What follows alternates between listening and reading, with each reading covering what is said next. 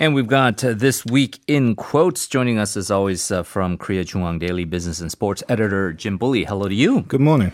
Hello. We are going to, I believe, kind of combine the first and second quotes together in light of the major events that took place from North Korea, right? Yeah, absolutely. So the first and second topics are both sort of reactions to that. The first one comes from President Moon Jae-in.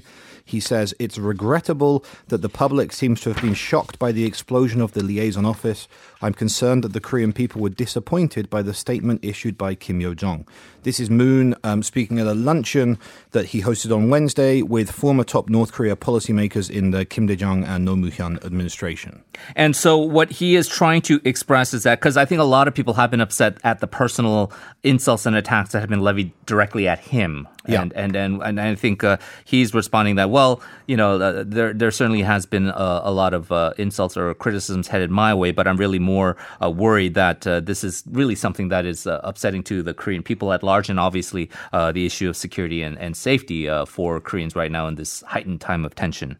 Yeah, absolutely. Unfortunately, despite him saying that, most of the news has been criticisms leveled not necessarily at him directly, but certainly at his administration.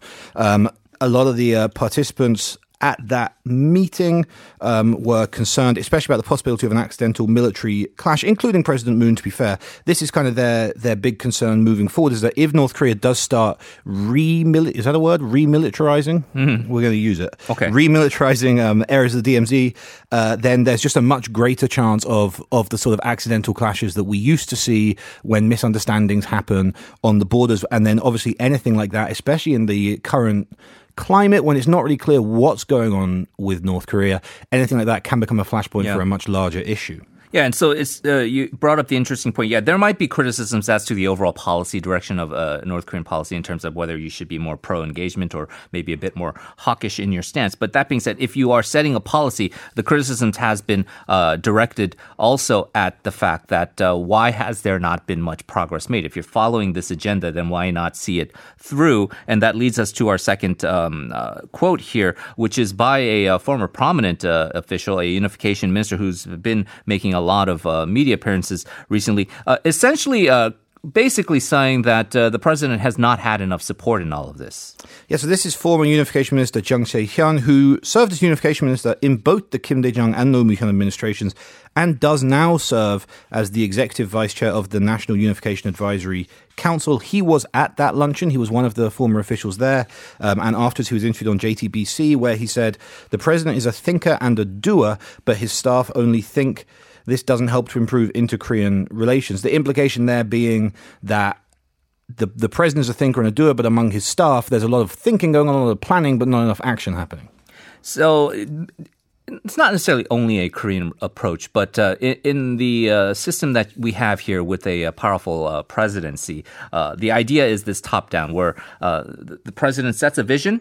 They might have an overarching policy goal and says, I'd like this and this and this to happen. And it is up to his staff, his aides, his various officials to execute that plan. The criticism basically being is that his entire national security team, whether it's the foreign minister, defense minister, the national security advisor, his spy chief, all of these people have not been doing their part. They've been all just kind of commiserating and debating all the issues as well, but not really doing much in terms of implementation and execution. Yeah, and quite rarely in Korean politics, this criticism of the senior figures in the administration outside of the president is kind of happening on both sides of the aisle. We're seeing criticism both from the opposition party, but also from Moon's own Democratic Party. And it is worth mentioning that Unification Minister Kim Yo Jong did tender his resignation on Wednesday, but Moon hasn't accepted it, as far as I know so far. Right, yeah. There's expectation that they will indeed, but I guess they're still wondering on who they would choose as a replacement. Probably someone more from the political side rather than the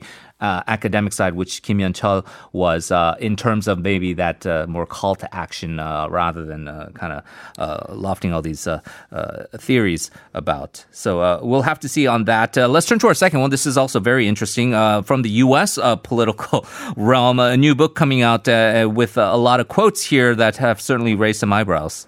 Yeah, so this is John Bolton's book, In the Room Where It Happened. I'm going to give you two quotes. The first one, stunningly, he turned the conversation to the coming upcoming US presidential election, alluding to China's economic capability to affect the ongoing campaigns, pleading with Xi to ensure he'd win. And the second one is, I am hard-pressed to identify any significant Trump decision during my White House tenure that wasn't driven by re-election calculations. So in this book, so the big story in U.S. media, it would be a little bit different from our angle, but these two quotes in particular is Bolton saying that Trump was asking the Chinese premier essentially to help him win an election. China, who are perhaps, the biggest opposition to the US, certainly in the view of a lot of US citizens, asking that foreign superpower to help ensure that he wins an election. Yeah, and so you talk about the re-election kind of campaign and asking China for help, and obviously we already discussed this stuff regarding North Korea and the Pompeo kind of being derisive, although he is publicly very much a subservient official to Trump. My only point on this is that, because you're a writer and editor, if you're trying to sell a lot of books and you really want to kind of maximize your royalties, I think Bolton has really done the textbook job, right? Refusing to testify to the impeachment hearings, kind of building up that suspense, dripping out these excerpts, and then obviously raising the ire of Trump and trying to initiate this legal action to try to stop the publication. A lot of people are going to want to buy it. Yeah, absolutely. I mean, it hasn't won him any friends in Washington, anywhere really, because not only are the Republicans sort of circling the wagons and saying that, it's all lies, it's not true, Bolton's a horrible person, everyone hates him, but then also the Democrats are saying he cares more about selling books than actually testifying in front of Congress. Yep, and it looks like he will indeed sell a lot of books there. All right, Jim, we're going to leave it there. Thank you as always. Hope you have a good weekend. Thank you.